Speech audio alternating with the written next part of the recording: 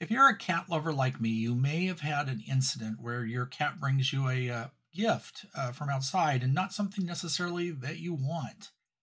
Hi, this is Bill Sickens, host of User Friendly 2.0 Saturdays here on The Answer with this week's Tech Wednesday. This week on User Friendly, we're going to be talking about pet gadgets. There's a number of things that were announced at CES this year, the Consumer Electronics Show that just wrapped up in Las Vegas. One such item is a thing called the Flappy AI Cat Door, which stops your pet from giving you dead mice. Something that I think I might need to look into. But there's a lot of gadgets that have come out for pets. Some of these things make our lives easier and our pets' lives maybe a little bit even more laid back, and maybe makes your house a little less smelly. There's some other devices out there that maybe will just take money out of your wallet.